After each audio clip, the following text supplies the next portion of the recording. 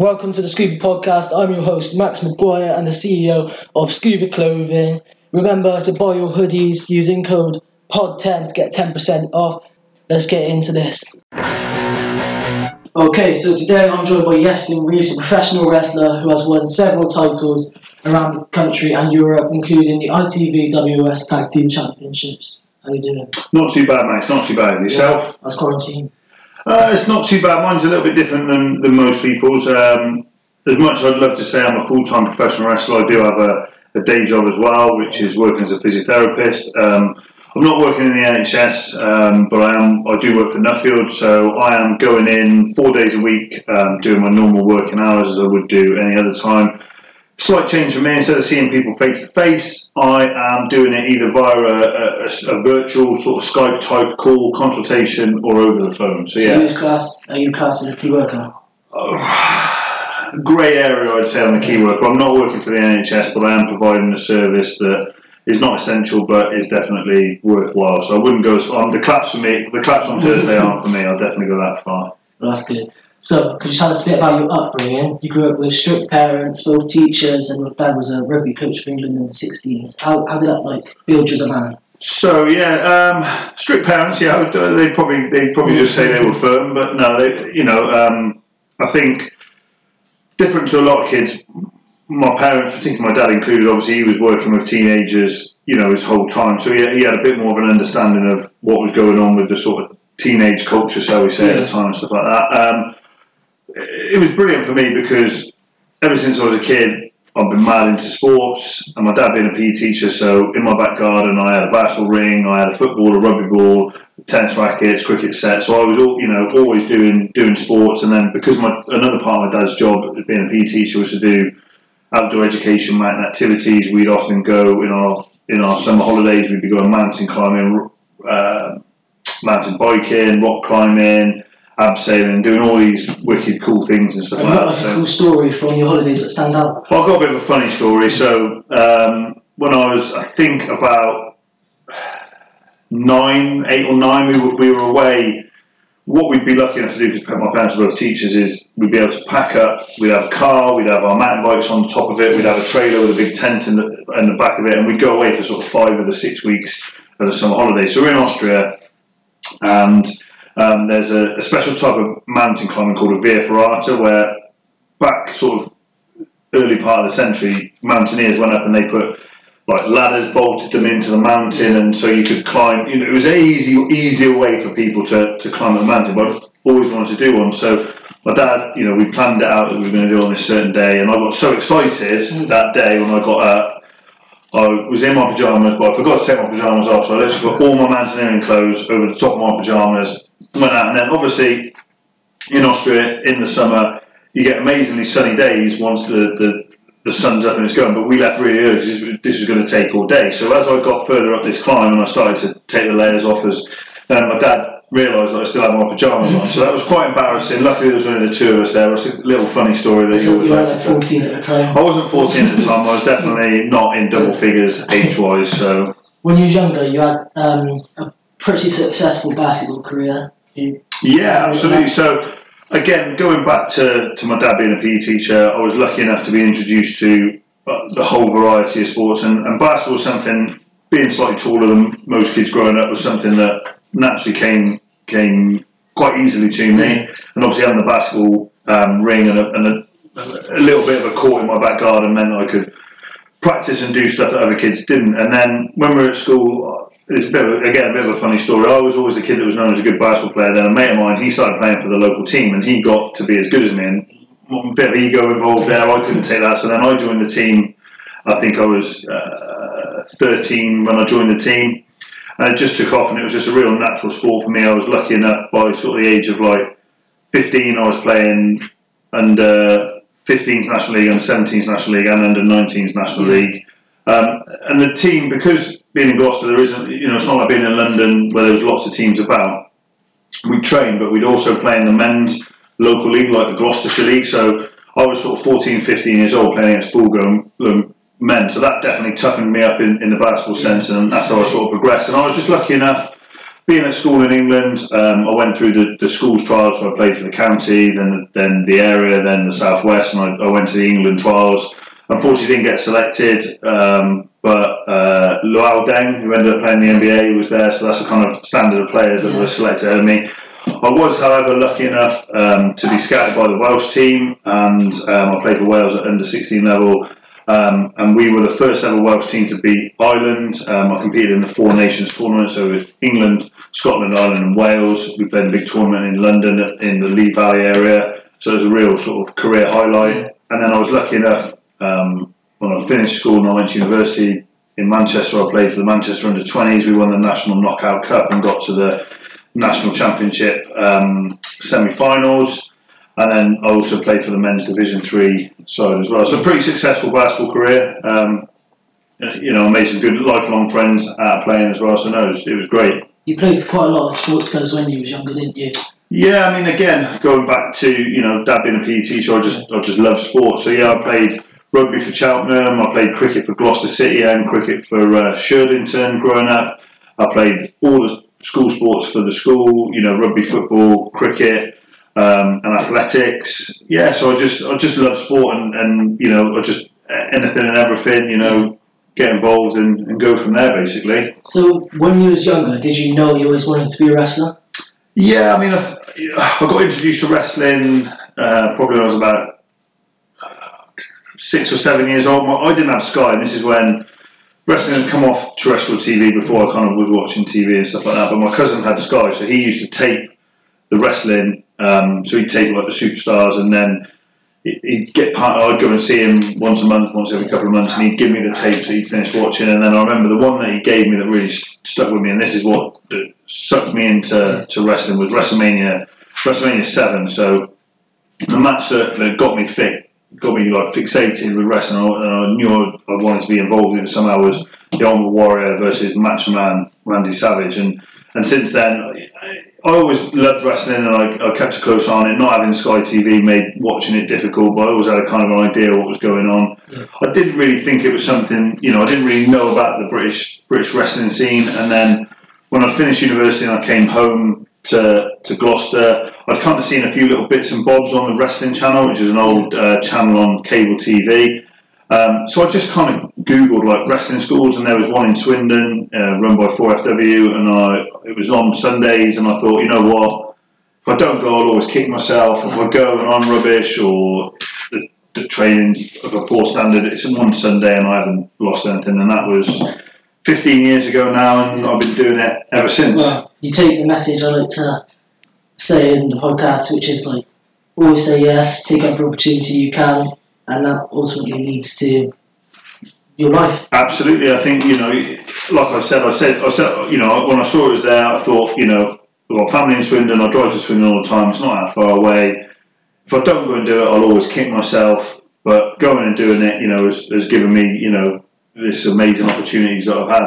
Do you remember the first time you walked into the academy? Did you have was it nervous? I was a little bit nervous. I had no idea what I was stepping into. You'd kind of had an understanding, I kind of had an understanding of what wrestling entailed and stuff like that. But you don't know. And I remember the first session I was there, the ring wasn't there because they'd run a show or done a ring job for a show the night before, so the ring wasn't there. So we just trained on mats, and and then the next time when I went back the following week, the ring was there, and that was a little bit daunting, getting in the ring for the first time and stuff like that. And it was an old boxing ring that had been converted to a wrestling ring. So if anyone knows a thing about the difference between boxing rings and wrestling rings, the wrestling ring isn't a trampoline, but it's definitely got more give. This boxing ring was like falling on a concrete floor, so you definitely learn quickly how to do things the right way in the old boxing ring. Well, did you make good friends that you're still friends with till this day? Yeah, absolutely. I made, I think, lifelong friends with some of the guys that I train with and stuff like that, and guys that I speak to every single day and stuff like that. So yeah, I think that alongside in my sporting career, I made lifelong friends, and in my wrestling stuff, I've made lifelong friends, definitely. Do you remember your first match? I do remember my first match. My first official match was a tag team match, and I didn't wrestle as Yes and Reese. I wrestled as Tito, a Mexican. So I was underneath a mask. This was was early on when I was still getting trained. I was good enough to have a match, but I didn't have a persona or a gimmick or anything like that, and they needed someone to fill in on the show. So I did that. I wrestled two matches under that gimmick, and then I wrestled as myself going forward. Did you have the time back then to go? I didn't have the tan to look like a Mexican. I was wearing a pair of shiny karate / jogging bottom type things and a Mexican mask. It wasn't the most authentic Mexican look. So how many years did you spend training before you went searching for different companies to work for? So I'd been training at 4FW for about 9 months, and then I'd started working for other companies and a little bit like that. So in that sort of 6 to 9 month period, and then they'd all sort of come through 4FW, and then I sort of started trying to branch out and trying to work for different companies and go from there, basically. You had a WWE tryout in 2010. Yeah. Which was your first time going to WWE tryout. Was it like Taunton? It was 2009, 2010. I had 2 WWE tryouts, and they kind of came out of the blue. I turned up to work for All Star Wrestling in Swindon, and Drew McDonald, who was the WWE scout at the time, was there. I did my match, and after I came back, he sort of pulled me to one side and just said, "Look, I think you've got something that potentially they could be interested in. Would you be interested in doing a trial?" Obviously, this is the world's biggest wrestling company. I was sort of like, yes, of course. And I went, and so the tryouts back then were very different to how they're run now. Basically, we were there before TV, the Raw and SmackDown tapings. We'd sort of be brought in, and we'd be we'd be sat in a room, and then someone would come in and say, "Right, guys, everyone get changed into your wrestling gear." We'd then sort of sit round by the ringside area for what felt like forever, but it's probably about an hour and a bit, until the talent relation guys, the wrestling agents, and then all of the SmackDown or all of the Raw roster came out, and then it was literally just stand in a line, you get in there and wrestle. So we were wrestling in front of the roster that I've been watching on telly, some people for 10, 15 years, 5 years, whatever. So it was a bit of a nerve-wracking experience, definitely. So it was pretty cool having those people watching you, though. It was cool, yeah, absolutely. I think you want to impress them as well. So I think they'd come out hoping that someone would make a bit of a tit of themselves and do something stupid, but that is what it is. Not that I can remember. No. Don't want to call no one out. I don't want to embarrass anyone. Don't embarrass anyone if anyone did make any mistakes. So you actually did numerous WWE tryouts following that? Yeah, so I tried out 2009, 2010, and then I got approached to do another tryout in 2017. This was more in the modern mould of the tryout, so I say, because NXT had become a fully fledged, the developmental system was very much up and running by then.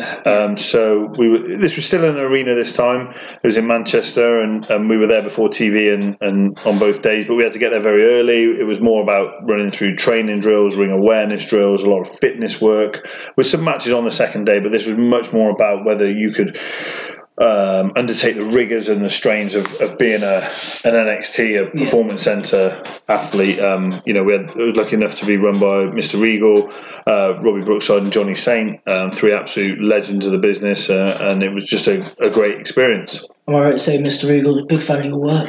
I believe he was one of the guys that pushed for me to get a tryout and stuff like that, and we've kept in contact in the years since. He's been very helpful with me and always offered great advice and stuff like that. I could definitely say that he's definitely helped me in a massive amount in the last sort of 3 or 4 years, definitely.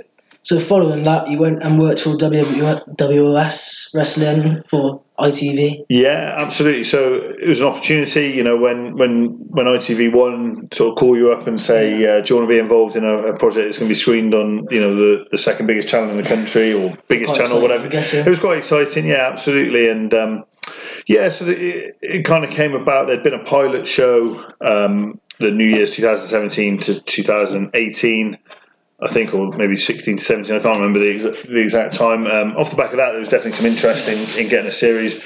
In the meantime, some of the guys that have been involved in that had got signed by WWE, so that opened up some slots on the potential TV roster. I had friends that were working there. They obviously put in a good word for me, and I was lucky enough to get a call from the talent agents there to say that we want you on board. And when they sort of explained what the process was, I was, over the moon. Yeah. So you won the ITV Tag Team Championships while she was there. Do you remember that experience? Yeah, absolutely. So that I got on board with the project, I signed all my contracts and stuff like that. And then when we had the meeting about where they saw the TV product going, they were going to put me and Kip Sabian together as a tag team, which was fantastic. Me and Kip started talking. We'd never worked as a tag team before, but we got chatting and came up with a sort of what we'd like to do as a team and stuff like that. Then we found out that we were going to be involved in a knockout tournament. So in the first round, we faced Martin Kirby and Joe Hendry. We beat them, and then, midway through the match, they had a bit of a falling out.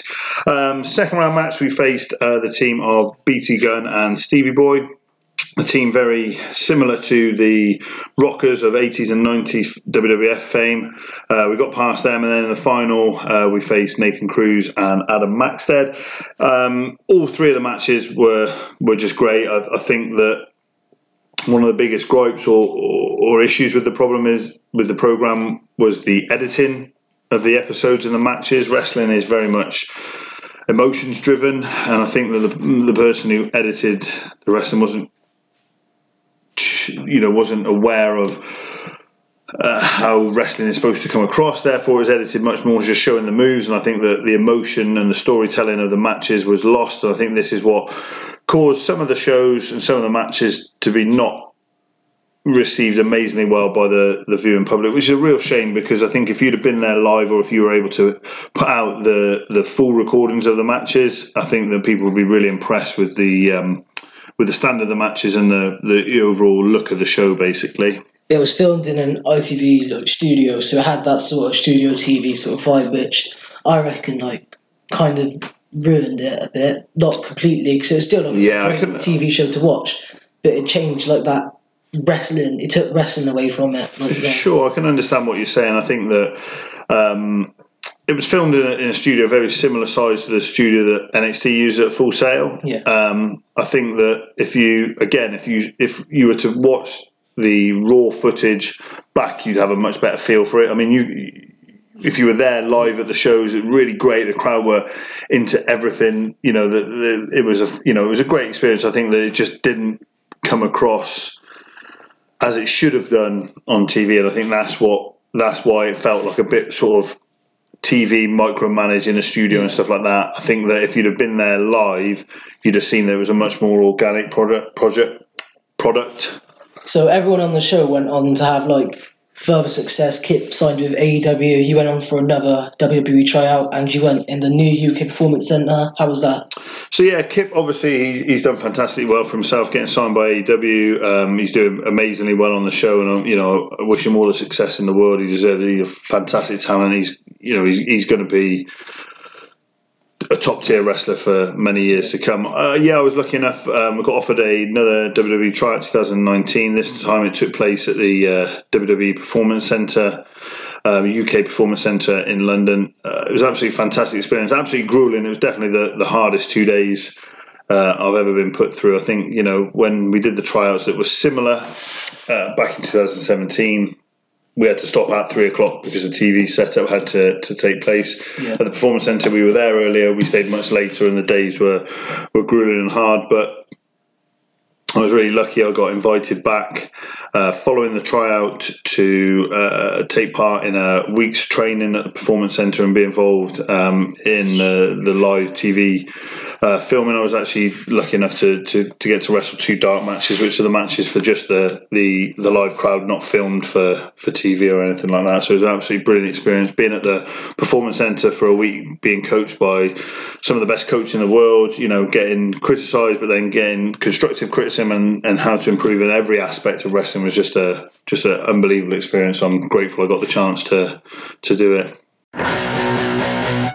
Thank you for listening to part 1 of the Scuba Podcast. Make sure you go and stream part 2 on Spotify now.